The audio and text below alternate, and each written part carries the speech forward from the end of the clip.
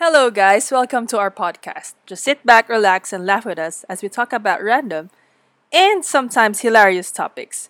If you're new to our podcast, please don't forget to subscribe to stay updated on our new episodes. Thank you. Hello, guys. Welcome to another episode of JK All Day. She is Jay.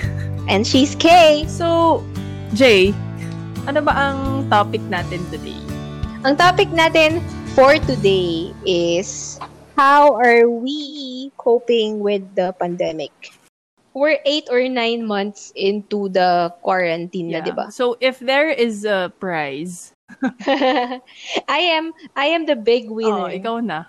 Is it just me na I feel like we're not really supposed to be going out yet? Kasi nga, di ba, since businesses are starting to reopen, it seems or it also feels like we should be going out already. Right now, this pandemic is like one big question mark to all of us still. I don't think you're alone in feeling na parang ayaw mo pang lumabas. Kasi ganun din ako. Mm-hmm. Like, I don't even want to step outside my house. Hindi naman ako ganyan. Ako ganun. Kasi I step out of the house because, you know, I have to receive packages and stuff. But in terms of actually going places, the last time that I was out was the day that nag-announce ng ECQ. So I haven't really been out since ECQ. We're probably overthinking this again. But then kasi nakakatakot kasi hindi mo alam eh. Like some people may be asymptomatic. 'Di ba? So and yung vaccine, 'di ba? I think sa news sabi niya parang second quarter of next year pa ata lalabas. Maybe.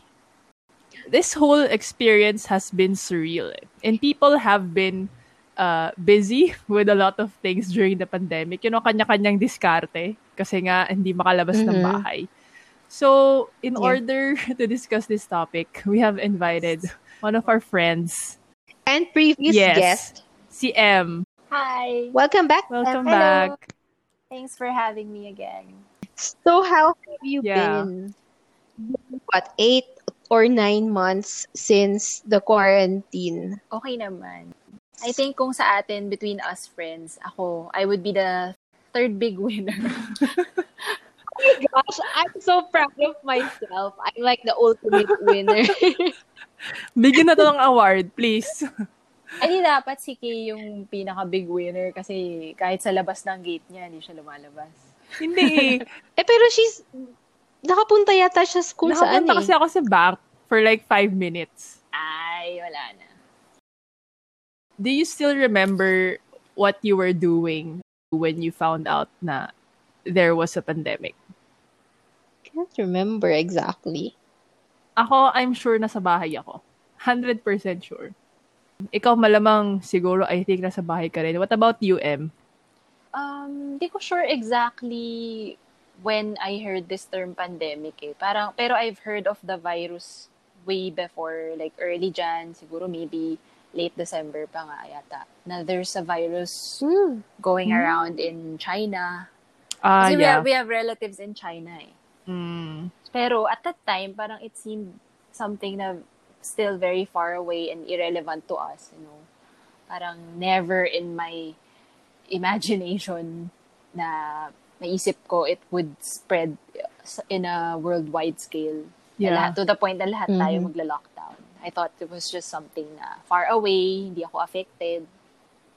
I think same naman. Kasi like for me, ang una ko talagang naisip, like, this looks like a scene from a movie. Parang plot siya ng isang apocalyptic movie. Parang hindi siya kapanipaniwala. Nung Jan nga, parang nagpa-plan pa kami ng trip. Like, a mid-year trip to Bangkok with my friends. Nag-book ba kayo? Like, as in, nag-down na and everything? Or paid. Parang Paid and everything. Pero, naman, it was through Agoda. So, pwede siya. I mean, na-cancel ko naman in the end. Oh, I think, I remember that time. Yung parang nagsimula pa lang i-impose yung quarantine and then people are having problems left and right with regard to, yun nga, yung mga trips, di ba? They have to cancel yung mga book trips nila. Oo, yun yung the initial part yun yung parang the first probably 2 months into the pandemic. Mm-mm. And then, nung nag-announce na nga ng ECQ, oh my gosh, ibang problem na naman. Hindi daw nila kaya. Supply, and hindi daw nila kaya magstay sa bahay for an indefinite period of time. Oh, I don't have that ako problem. din. I was confident. Ako din, pero to be honest, nung imposed na siya, na you have to stay at home, suddenly I feel like going out. Same! Going out. Pero nung pwede naman lumabas, kahit na may lakad, minsan natutuwa ka pa pag nakaka-cancel. Oh my God. I think kasi yun. Oh my God. Parang the choice was taken away from us eh.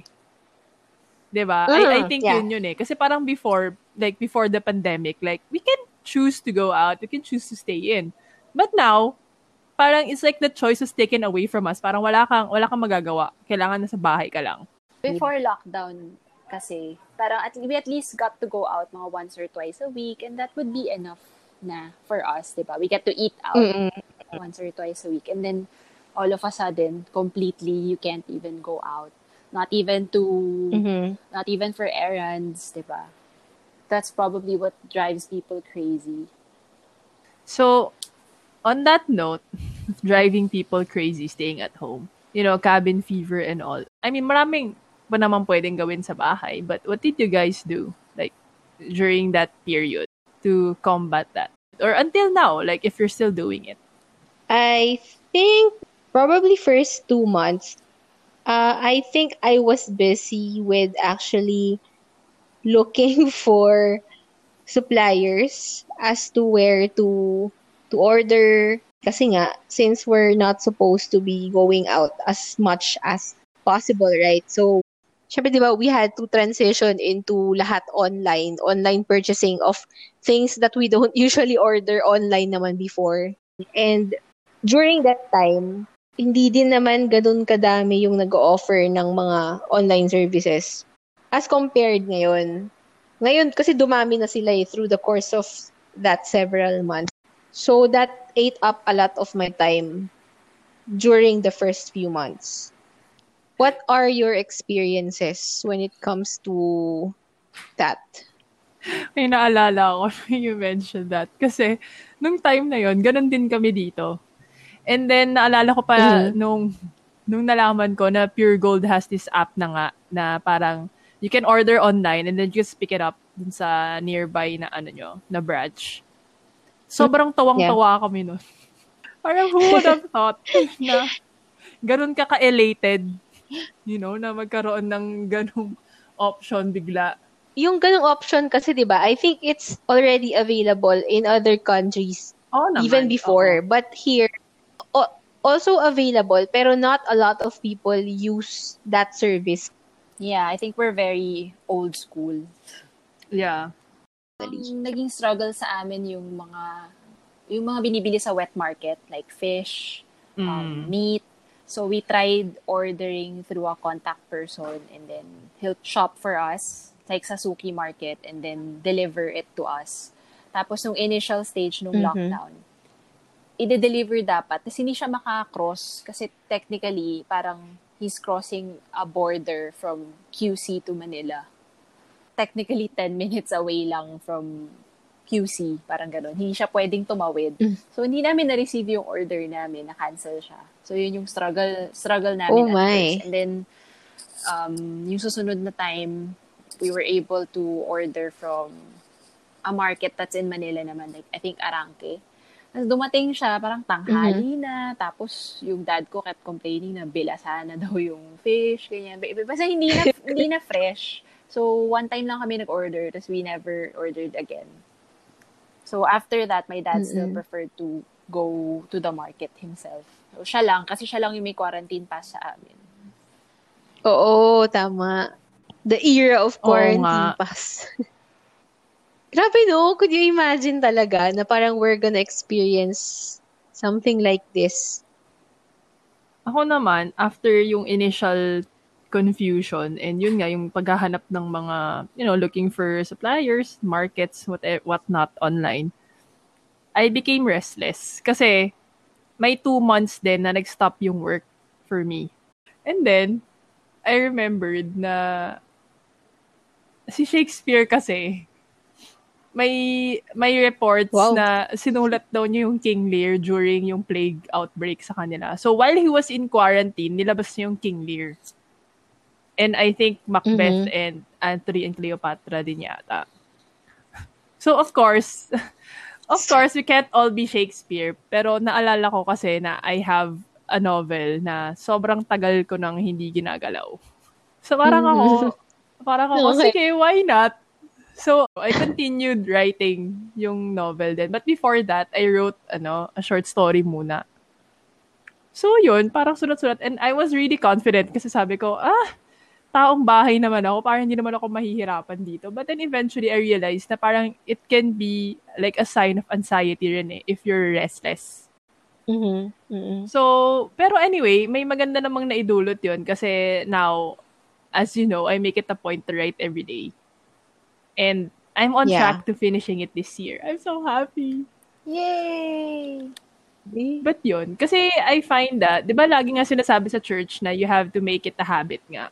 Para yung hindi mo na siya pinag-iisipan na, I have to write this. Or hindi mo siya makakalimutan. Kasi nga, may set schedule ka na and everything mo na siya ginagawa. At yun, isa pa, yung gym.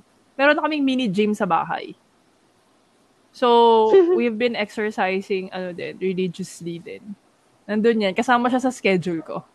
How to be? Hindi. Kasi restless nga ako. So, I need to expel excess energy. So, I just thought that why not put it into, something productive. But that's me naman. And then now, recently, we have this.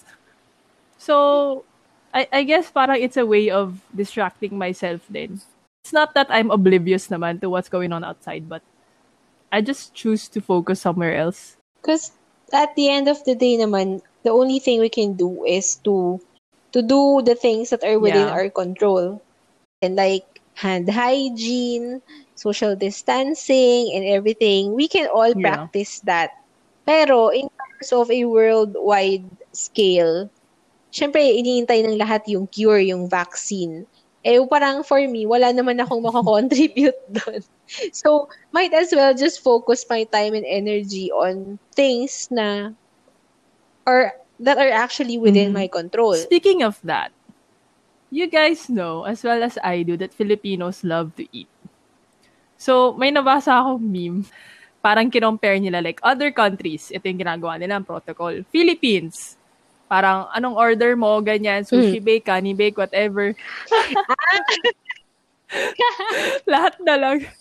Hoy, pero totoo yun, di ba? Pero, nasa anong month na tayo nito? Mga fourth month pa to. Pero nakakatawa kasi it's so accurate. Parang everybody is just like, we're selling this now, cookies, baked goods.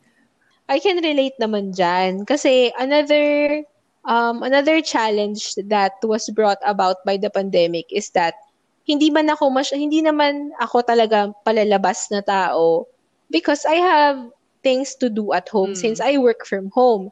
But then, yung effect din ng pandemic is syempre, humina yung sales dahil I do personalized stuff, di ba? So, syempre, there's no events. So, affected yung sales. So, medyo talagang during I don't even want to remember kung ilang months yun talagang bokya talaga. So, kailangan din talagang maghanap ng sideline. So, ano pa nga ba yung mabenta during the height of the pandemic kung hindi yung mga essentials like cleaning, disinfectants. Kaya, doon ako napunta. Dali, i-plug mo na. So guys, if you need to buy cleaning solutions in bulk, just contact me. At? We'll put a link to my Shopee on the description box. Reliable yun. Suki ako dun. Ayun. Nabili na ako several times. Oo nga. Highly recommended. Thanks, Em. Hindi pa ako nakakabili. Oo, kasi meron silang no buying policy. But it's open na now, I think.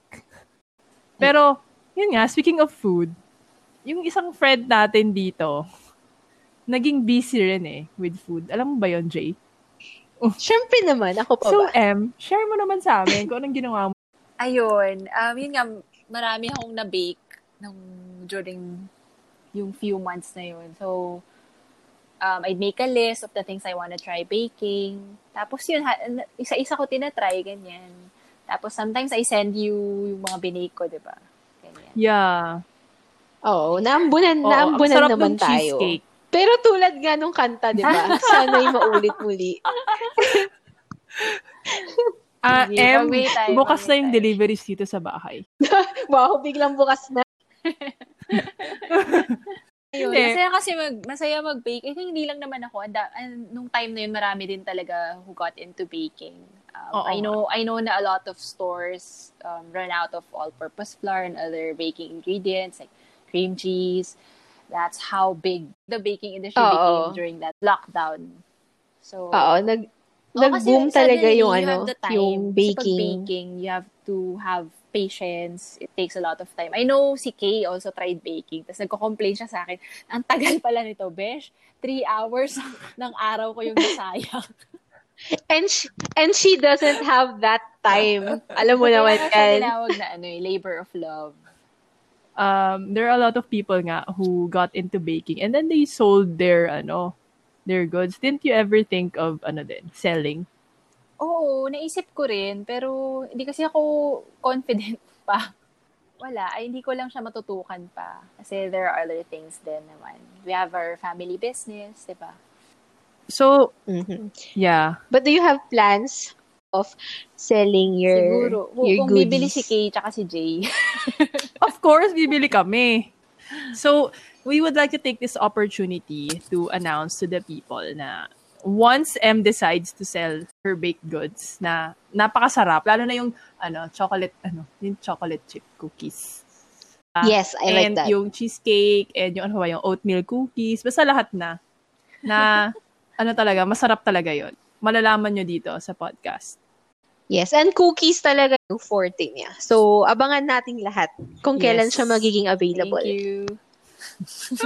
Yun na lang. Sabi nyo kasi sa last podcast Huh? Know how to receive compliments now. Feel good about yourself and say thank you.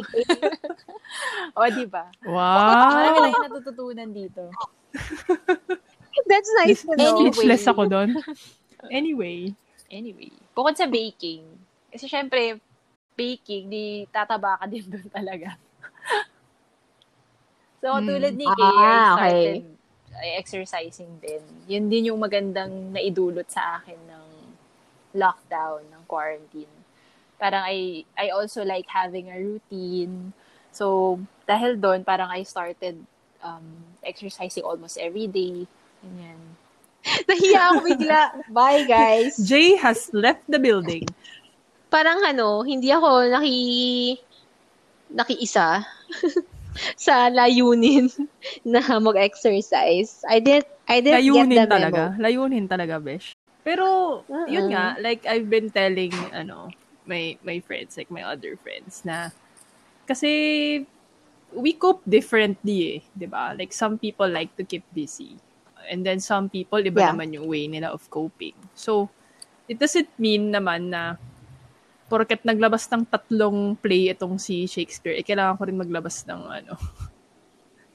ng 3 nobela. Oo, pwede din isa. Or pwede rin wala. Diba? Nasa sayo naman yun. Grabe. Huwag mo kaming kalimutan na. Grabe siya. Parang kala mo naman, ako magiging J.K. Rowling? Or Tolkien? Oo, kapag New York's number 1 best-selling. Kapilido ko all day. Kapilido mo all day. Pero ayun nga.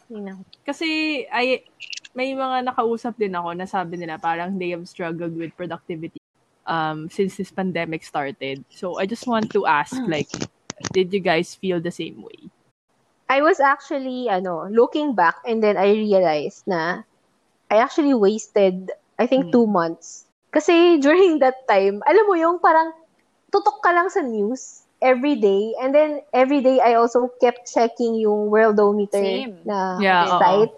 To see kung what the numbers are and how the numbers are increasing every day.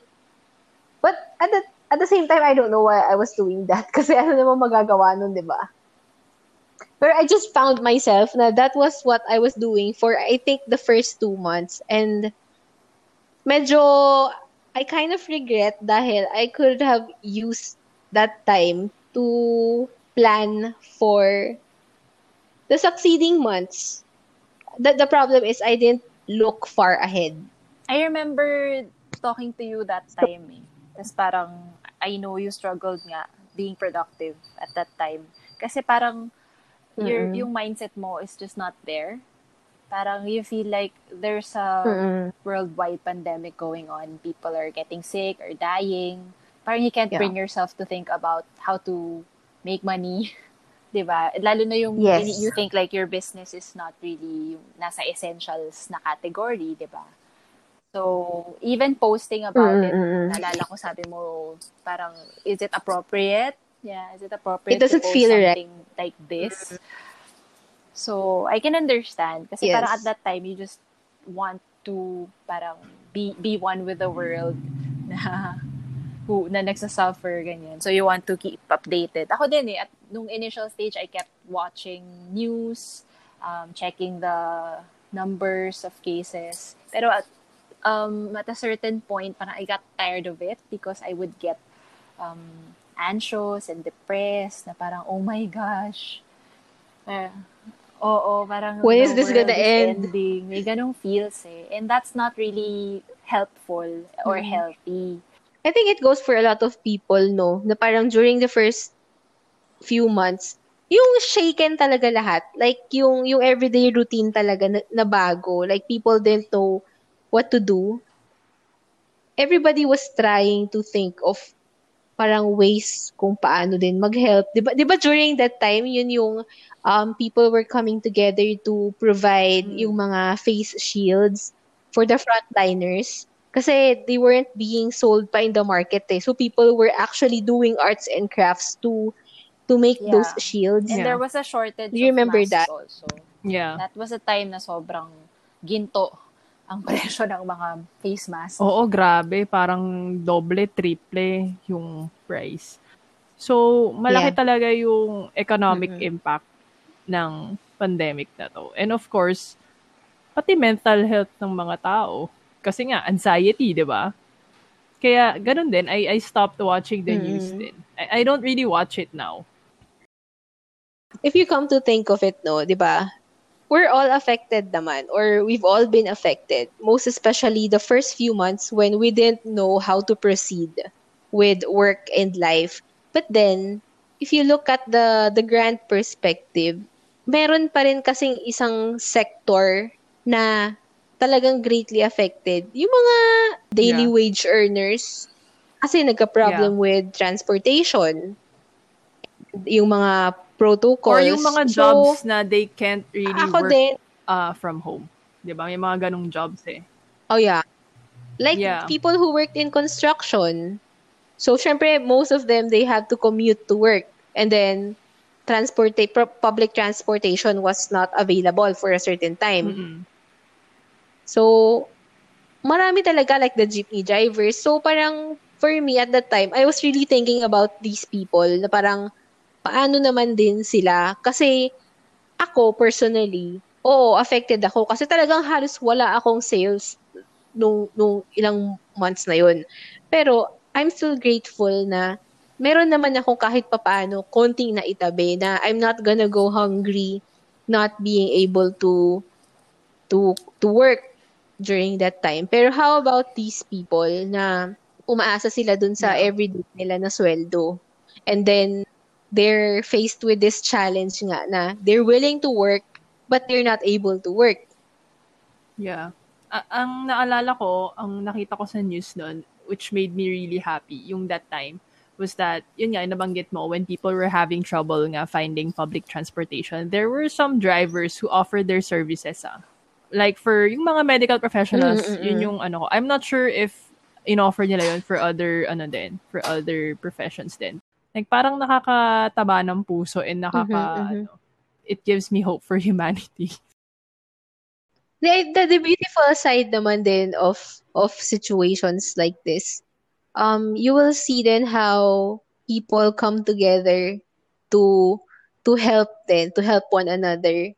Bilib na bilib din ako doon sa mga tao who are very proactive in, planning and organizing activities. It's either a fundraiser or a drive na talagang they're not just sitting around. Nagigilty ako eh. Kasi I think about all these things na parang how I wish I can help, but I don't have the same, how do I say it? Gusto mo sabihin parang you don't have enough drive? Probably, yeah. Pero we can support in other ways naman. Sa akin, nung time na yun, parang I think that's what I did na lang. Every time may mag-ask for donations, ganun. Try to help in my way. And also, pinaka-importante din to pray. Yeah. Yun. I remember praying a lot more. Yeah. Dahil yung time na yun, very uncertain nga. So, I'd pray for the frontliners, their safety. Tapos, I'd pray for the government, for our leaders, for God to give them the wisdom, diba, on how to efficiently serve the Filipino people, how to fight this pandemic. I think this pandemic has put things into perspective talaga. Not just for me, but for a lot of people as well. Parang once again, you're faced with the fragility and the vulnerability of life. The brevity of life. Yeah. Kasi, diba, like for our family, like we lost 3 relatives in the span of 4 months. Although the 3 of them, they didn't really pass away due to the virus naman. But still, loss is loss. If it doesn't happen, yun nga, to somebody close to you nga, it doesn't have as much or like as strong an impact. Yeah. So we were going through that amidst everything else. It has been like a struggle talaga. Parang sobrang daming nangyari. And to think, at the beginning of this year, parang iniisip ko parang, oh, this year is gonna be different. But different in a good way. Yun yung iniisip ko. Hindi ko naman iniisip na different in, like this. In a different way, but hindi naman din completely bad. Diba? Kasi as you said, parang there are some good things that really came out of this pandemic. pandemic. Not exactly bad, but it's unfortunate because a lot of people died. So I think you're talking about your realizations. And I think kasi when there are so many things, like unfortunate things that are happening right now, and kakatapos ng Thanksgiving, right? I know we don't really celebrate Thanksgiving, but with the things that happened this year, it's really hard to find things to be thankful for. Like the obvious ones, I mean. Itong napansin ko, like for me, like there are things or people that you have taken for granted before the pandemic. And then, when the pandemic happened, it makes you appreciate the little things more. And yung continued provision lang din. Like yun nga, sabi mo, parang syempre, parang walang income or less income during the first few months, right? But then, parang may provision pa rin talaga si God. Like, di naman tayo nagutom or what. So, we were actually very fortunate na. You realize kung ano lang talaga yung things that you need in life, that you don't really need a lot. And I'm proud to say na I didn't shop for any clothes or whatever during the past few months. Wow, ako din. Hindi rin ako bumili ng clothes. Achievement. I wish I can say the same. Ako naman yung hindi nakatanggap ng memo. Hindi rin ako nakiisa. Eh ano yun? Kung may stress eating na, may stress shopping. Oo. Retail therapy yun. Like you said, stress ka ba? Our ways of coping. Oo. Hindi ako proud and I'm not encouraging people na gayahin ako. Pero it's one of my ways of coping din, na parang kahit na I can't go out, at least yung feeling ko na I still have access to, like, let's say, grab food or things to buy from online platforms like Shopee or Lazada. Since meron akong ganong access, I don't feel the need to go out as much. Pero ano naman the thing naman with this is, syempre, affected lahat in terms of finances. Pero, definitely, there are people who have more and those who are able to spend even at a time like this. And ina-encourage din naman for those who can spend, di ba? Para mabuhay yung are you economy. Running for something, Jay? Buhayin ng ekonomiya. Okay, you heard it here from Jay. Kung kaya mong gumastos, gumastos ka. Para sa ekonomiya ng Pilipinas. Ako kasi, hindi ko kaya gumastos. So, tinry kong hindi gumastos. Yeah. So, just play your part. Hindi, pero alam mo, one of the things I'm really thankful for is that this happened at a time when I have a personal relationship with God na. 'Di ba? Kasi if not, parang it's so easy to blame him na naman. And like some people tend to interpret God based on the situation and not the other way around. Yeah. Although we don't really know what the purpose of this whole pandemic is at the moment, we have to trust na God knows what He's doing. Just like your novel, hindi pa kasi tapos yung story. Sige. Okay. Talagang pina-plug mo ah. I'm so grateful. One of the things I'm grateful for is having very supportive friends. Hindi, ako naman yung baon ko siguro throughout this pandemic is to have an attitude of gratitude. Kasi, yun nga, if we look hard enough, if we look beyond the surface, you'd realize din na we still have all that we need eh. The things that are most important to us, I would say, we still have them. And we should still be grateful na nandito tayo sa gantong position. What about you, Em? Sa akin naman, something related din dun sa sinabi ni Kay. It gives me comfort knowing that God is in control.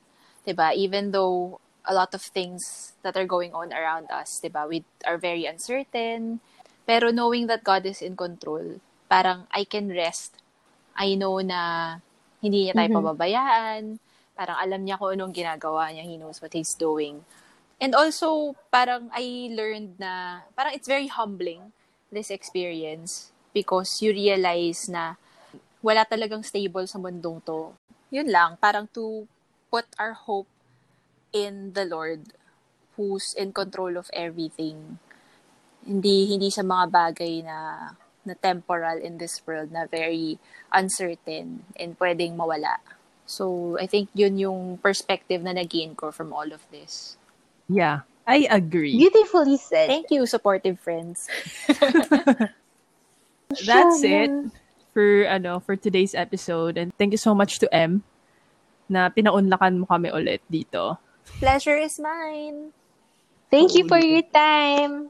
So if you guys have other coping mechanisms, or if you guys are struggling, kung meron kayong gustong i-share na your experiences during this pandemic, or if you have any comments, questions, you can share naman dun sa comments sa video. And just feel free to send us an email, jkallday0821@gmail.com. Kung meron, till next time. Bye! Bye!